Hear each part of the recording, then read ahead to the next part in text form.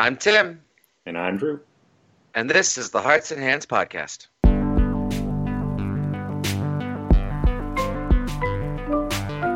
In Season 2, Episode 8, we talked to Professor Peter Bladel about theater physics.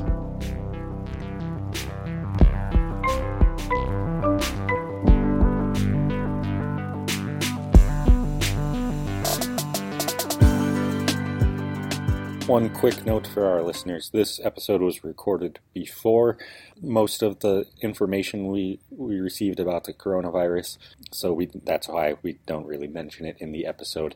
We did want to let you know that we are planning to continue recording as normal since we always record remotely, so we can do so in a way that is safe and conscientious of our neighbors. So without any further ado, here's this week's episode. Welcome to another episode of the Hearts and Hands Podcast. I'm your host, Tim Babler, joined as always by my co-host, Drew Sonnenberg. Drew, how are things going for you? Going pretty well. Things have been pretty steady sailing around here lately, which is a nice change of pace once in a while. Oh yeah, that's always a good thing. When you hit your rhythms and you're just being productive and having time to do, expand your creative muscles, I guess, too, right? Sure, yeah. We had a great conversation this week. In a previous episode, Dan Jasperson had recommended we talk to Professor Peter Bladel from Bethany Lutheran College, where both Dan Jasperson and Jason Jasperson attended, and Jason also teaches some sculpting classes there now too. But Professor Bladel is the theater professor there, and if you are MLC graduates like Tim and I are, you are definitely familiar with his work with his band, The Divers. They come to MLC every year. Just fantastic musicians. Really, they range from anything from really silly and funny songs to really poignant, meaningful songs. Just great breadth and depth and everything. What do you think, Tim? Yeah, I really much enjoyed the conversations. It's easy to talk to. And as we always say, we love our listeners to hear more of our guests and less of us. But no, it was cool talking to him about this thing that really he and his department created that's called theater physics. And we get the backstory and what it's like and how just to incorporate Christianity into his job and things like that as well, too. So as is our mantra, less of us, more of our guests. Yeah, let's get right to our interview with Professor Bladel. Today we're excited to welcome Professor Peter Bladel to the podcast. Welcome. Hi, thank you. For our listeners who may not be familiar with you or your work, could you give a brief introduction to yourself, please? Sure. My name's Peter Bladel. I'm a professor of theater here at Bethany Lutheran College, and I've been doing that since 1993, and I chair that department. And as a bunch of side gigs, I guess, I'm in a band called The Divers, and we've been performing since 1991 and are still doing it. And I'm a juggler and a magician and a kind of a jack of all trades, I guess. I like writing songs a lot, and I like creativity. As a matter of fact, I love going out and lecturing about it, and I love going out and introducing kids to it. And I think I've met just a zillion people who feel like they're not creative, but creativity isn't. It's a process. It's something that everybody can learn, and I love telling people about that sort of thing. Yeah, that's awesome. And we're definitely excited to talk to you because we got a recommendation to reach out to you from one of our former podcast guests, Dan Jasperson, who I believe you worked with at BLC when he was in the theater department there as well. I love Dan. Yep. Yeah. I know him very well. He's another magician, so he and I, a lot of times, we will call each other and find out how one another does a trick or something. So no, he and I, we go way back. That's awesome. And Dan mentioned there's this thing that you do at Bethany, which we were talking before the podcast a little bit. It's called theater physics. Could you tell us a little bit about what that is and how you came to be involved with it? Yes. So at Bethany, we've got 4 shows that we do every year, and the first one is always right out of the gate. It's theater physics. And so when I started working here at Bethany, it was on my load, my teaching load, that I needed to direct a full-length play, but I also needed to direct a one-act play. And back in the day, I didn't really care for one-act plays. My opinion has changed since then, but I didn't really want to direct a one-act play. But I was given free latitude to fill that spot with something. So I was very much into physical theater.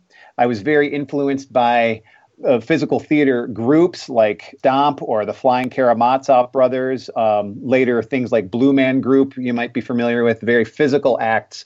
The Theater de la Jeune Lune was popular here up in the Midwest, and they were based out of the Twin Cities.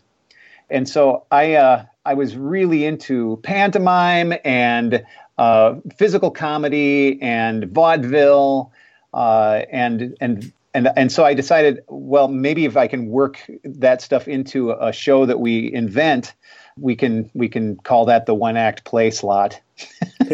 and so I was driving to Milwaukee. I was visiting my fiance, now my wife, and I was trying to think, what could we call this? And so I just sort of inversed physical theater, and it's theater physical, theater physics, that sounds cool. And so I just started calling it theater physics, and this is going to be a one-time thing. I was going to do this 1 year, and it turns out now I've done it. Oh, what has it been? 27 times or something like that. And so it happens every year now. And what it is I audition students for whatever. I'm looking for a cast of between 10 and 14 students. And they are going to audition with just whatever interesting things they can do. If they can gargle while walking backwards on the tops of their toe knuckles, I want to see that. If they know how to eat fire, I want to see that. If they can yodel while riding on a hoverboard, these are all things I'm very interested in. I'm looking for people who know how to be creative. They're interested in working with others to create a product. And we've got 2.5 weeks to put this show together generally. And so there's nothing like a hard and fast deadline. You have to have the show. The show is going to happen no matter what. And so we get this cast, we put them together, and the directors and the students have to invent a new show every year. And so that's generally, in a nutshell, what theater physics is. Some of the admissions people around here call it's like Saturday Night Live meets the circus. And that's not a bad definition. I'm okay with that. Yeah. So you may ask them, like, in what ways, or I guess the most distinct ways, would you say that theater physics is different from other artistic ventures? And like, how does it push those involved that they may not otherwise be pushed? Yeah, I think that there are a lot of students who are afraid of creativity. They're afraid of the unknown. Some students thrive on it. Some students want to come out and do the comedy sports kind of thing, and they're very much into improvisation, and they want to do that. Others, they love theater. They want to audition for things, but if it's not scripted, they're not sure. And so what we do when we audition for theater physics is we make it's an open audition. That means that the room is open to anybody. It's not a closed audition where it's just a person on stage and a couple directors in the audience. The room is usually packed.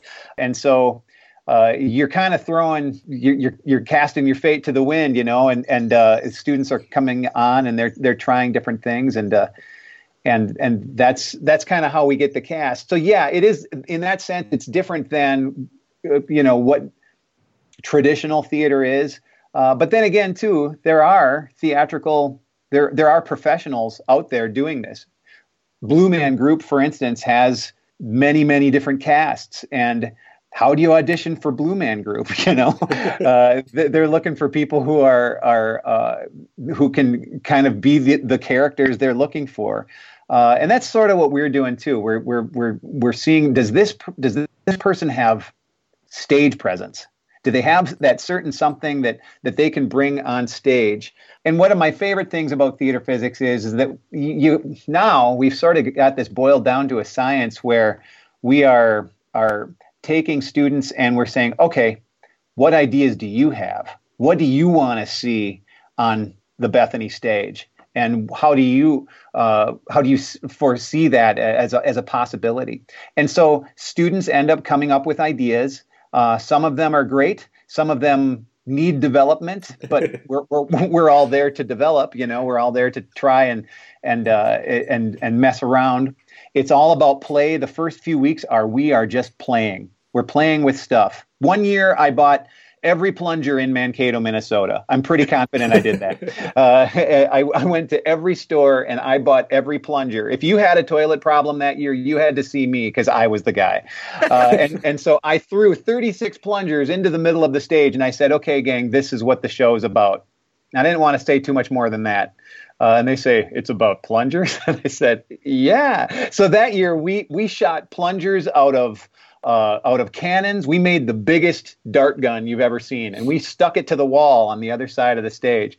And we made a cable car with plunger propellers and plunger landing gear, and we resuscitated people with plungers. We did a Jewish bottle dance, but it was plungers on guys' heads. I mean, it was a theater on a stick that year, and that's, we don't always have a prop like that the whole show encompasses, but that year we did.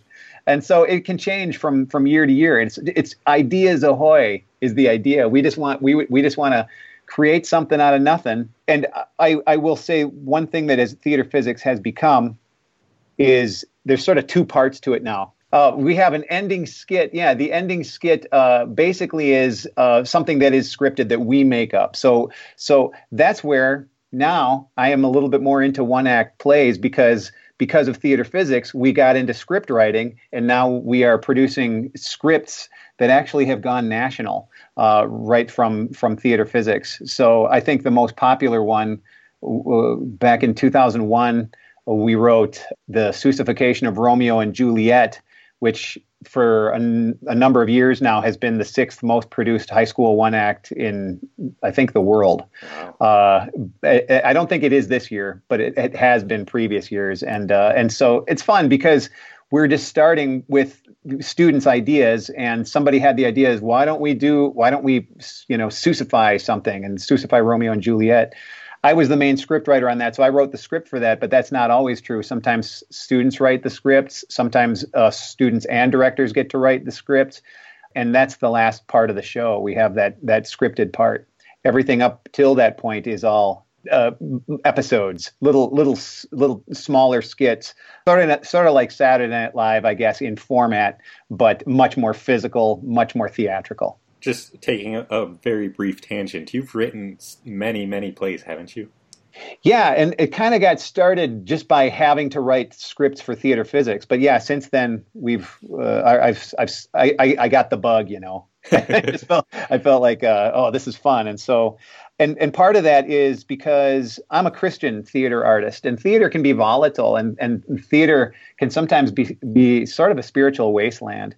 And I think that what we encourage students to do here at Bethany is, you know what, God calls us to be artists. If you're an artist, and this is something you want to do, maybe that doesn't mean that your life is going to be easy. I feel like I work very hard at being an artist, and I get to see a lot of people going home at 5 o'clock when I don't.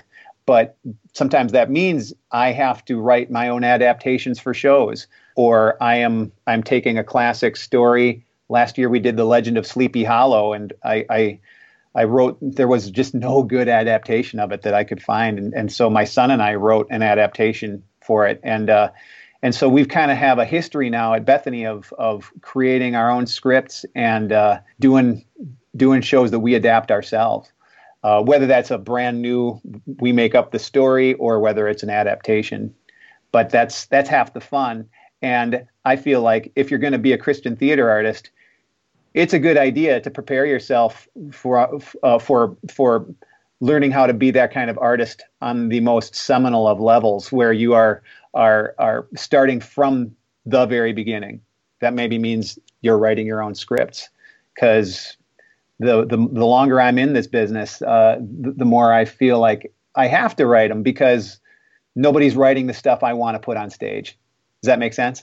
Yeah. So, and this year we're doing Treasure Island, and I'm doing Ken Ludwig's Treasure Island. He wrote Lend Me a Tenor and stuff, and it's a good adaptation. I like it. But because sometimes you got to do other people's stuff. I'm not saying we have to do our stuff all the time. That would be ridiculous, But we've got a tradition of doing it, and it's fun to do it. And I'm joined in the theater department by Benji Iniger, who is a great composer, and also he directs shows too. And he's on board. He likes doing a lot of his own adaptations of things too. Yeah, and you brought up a good point there that sometimes as a Christian, it's difficult to find ways for your Christianity to kind of shine through your art. At least I would think in theater, you're probably not going to put on an adaptation of The Passion of the Christ or something like as blatantly Christian as that. But have you found maybe some more surprising ways in which faith has shown through these productions you do, whether it be theater physics or some of the other ones that you've written?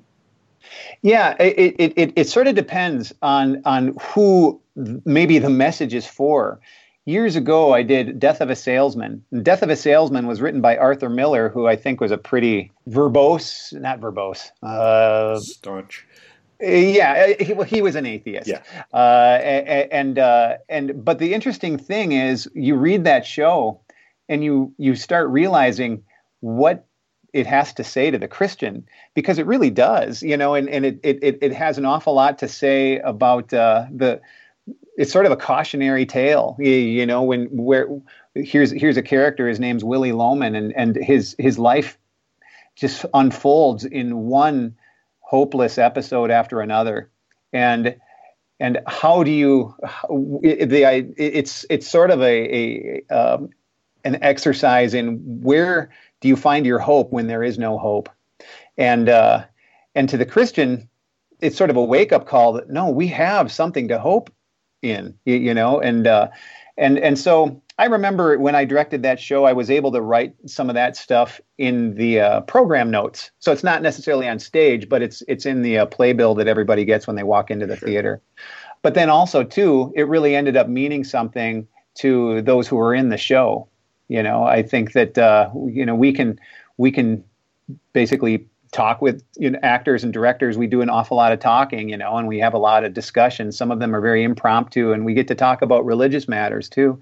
And it's very interesting how you can take a work that isn't necessarily meant to be anything evangelical. It's just a work by a playwright who happened to be an atheist, and yet it can have something to say through that. I find that interesting in how many places in the Bible where the Lord did that, God did that. He found just even I guess in the lineage of Jesus, that. There were so many sins that transpired in the line just of Jesus coming from David and the rest of it too, that God finds his path even through the things that we do wrong, and even on what weighs heavily on our minds and stuff. So, but it is difficult, and sometimes you, as a theater artist, something I have learned and sometimes learned the hard way. It's I feel as though there's ways to let your light shine and not necessarily be overtly preachy about it. I have been preachy in some shows, and I've kind of come to regret it when I did that. But there are ways to actually let people know and let your light shine in ways that are a little bit more covert, I guess. Yeah. And I guess that rings true too, since you're, a professor, granted at a Lutheran school, a Christian school, but teaching a subject like theater is not innately a Christian subject, right? Even though we have all our artistic ability and creativity from God. So while you're teaching your theater courses, aside from the directing shows and writing plays and whatnot, how do you find yourself integrating your Christian faith in your teaching? Oh, I love that part. And it's so much. We are reading a lot of different shows for a lot of different classes, not shows that we're producing, but we're reading scripts constantly. But my favorite part of the classes that I teach is the discussions that I have. And so we can read shows, we can read different plays, and it might be something I will never direct. It's nothing I would ever, it's not on my radar. Maybe I don't even like it. But it's great to be able to discuss with a number of students, well, What is your take on this? There's something we call the Goethe meter. And then Goethe said that art has a threefold purpose. It's to educate, it's to exalt the human spirit, and it's to entertain. And so it's a great, we call them the 3 E's sometimes, but I like to call it the Goethe meter because of Goethe. But so, where does this sit on the Goethe meter? And it starts the conversation. And then we can start saying, well, where does this sit on this, on the Christianity scale for you? What does this particular play mean for the Christian? And it really opens up doors for critical thought for these students to be able to talk about, well, yeah, I never would have thought about this play being something that speaks to the Christian, but it did to me in this way, and so it's a fantastic way for us to just sort of be able to talk about looking at life through the lens of Christ, and just being able to disseminate how does God want us to discern, how does He want us to look at these works as just weighing them, good or bad. How should we judge these things? I said the word judge, and that's always that thing, where people, we shouldn't be judgmental, and anybody who says that, of course, is making a judgment. And so I think that, we have to at some point invite the judge in. We have to make judgments in our life, and so when we're reading certain shows and plays, I ask the students to judge them. You have to judge it. You have to take a look at this. Is this play worth something to you? Is it not worth something to you? And explain to me why. Does that go into when you're choosing new shows to perform? Are you also weighing all those both on the Goethe meter and the Christianity meter? Yes, I tend to. And you did say, maybe we wouldn't be doing here at the something like the Passion of the Christ. And I'm not against it. I would maybe sometime do that. It's interesting where I am in my career now. I started teaching as a young man, and now I'm kind of a middle-aged guy. And so I used to just pick scripts and kind of tried to figure out what scripts can I do? What can I, this one has all these F-bombs in it, or this show has all this. Otherwise, it's a good show. What do I do? And again, this is another thing that got me into script writing a lot. But interestingly, we haven't done very many Bible-oriented plays. And what I mean by that is Bible stories or stories about the Bible or anything in that. That said, I am very interested right now in doing a nativity show, some kind of show that is about the life of Christ that flashes. I shouldn't say too much because I don't want somebody to steal my idea. But I'm very interested in actually, I've never seen a good adaptation of the nativity story that wasn't like a pageant for little kids. Sure. Because I think there's so much there that is so dramatic. And I've been talking a lot with Jason Jasperson about, the possibility of what can we do? Can we actually incorporate some animation into this show? I love talking with the Jasperson brothers because we just love to bounce ideas around, Sure. And actually, Jason was one of my assistant directors for 3 or 4 years for theater physics way back in the day. He's like this very patient. I love how he works with students because he's very patient and just sort of gives them the other idea. That's what'd you think of that, Jason? And he'll say, "Oh, no, that's great. I wonder what would happen if you did it this way, and so he works with students that way, which I think is just fantastic. But anyways, I've been talking to Jason about the possibility of, can we make some kind of interesting nativity show on stage, something the likes of which nobody's ever seen. I think that's what artists want, right? We want to make cool stuff. When I'm doing stuff for the theater here at Bethany, I don't want it to just be a show that everyone has seen. I'm not into just regurgitating material. I'm so much into what can we do to make this, even if it's a script that's been done again and again and again, what can we do to make this a unique thing that nobody's ever seen before anywhere? And that's the exciting stuff. I love that. Love it. Love that so much. Yeah, that's awesome. Not to cut this short or anything, because it's been a blast to talk to you so far, but we are just about at time. Time flies, I know. But before we go, we did want to give you the opportunity to promote anything you've got coming up, whether it's at Bethany or with the divers or anything your friends are working on. Sure. I can promote Treasure Island. We've got Treasure Island coming up at Bethany Lutheran College here, and it opens the weekend after Easter. So it opens on April 17th. And just before you called, I've been writing a lot of sea shanties and just, I guess, music that kind of goes in between the different scenes and acts and things. And so it's been a real blast to do that. And it's going to be a rollicking, fun show. There's going to be a lot of sword fighting. There's going to be actual gunfire. I've never done that. This is the first show I've ever had where I've had gunfire, and there's going to be a lot of it. That's awesome. So it should be really cool. If people are interested in the Bethany Theater program, they can go to blc.edu/theater, and they can see a lot of the pictures of what we've been doing. They can, if they want to go on YouTube and if they want to just look at shows that we've got online, that we've got many of our own adaptations online. A Christmas Carol is on there. Hamlet is on there. Our Legend of Sleepy Hollow is on there. People can see full versions of that, and we would welcome them to do that. Awesome. Well, we want to thank you again for taking the time to join us today. It was an absolute pleasure, and we'd love to have you on again someday because it sounds like we've just scratched the surface of all of the stuff you're creating. Well, I appreciate what you guys do. This is a really great podcast. Keep up the good work, you guys. I think this is really fantastic what you're doing. Thank you so much. Thank you. That wraps it up for another episode of the podcast. As always, if you have people you'd like to hear from or questions you'd like answers to, feel free to reach out to us at heartsandhandspodcast@gmail.com or on any social media platform at Wells Creatives. And we'd like to shout out our supporters on our Patreon page at patreon.com/heartsandhandspodcast. If you haven't checked it out yet, we've got some extra bonus content there, uncut episodes, extra episodes, especially from Dan Jasperson, as we mentioned earlier. So if you'd like to check that out, be sure to do that.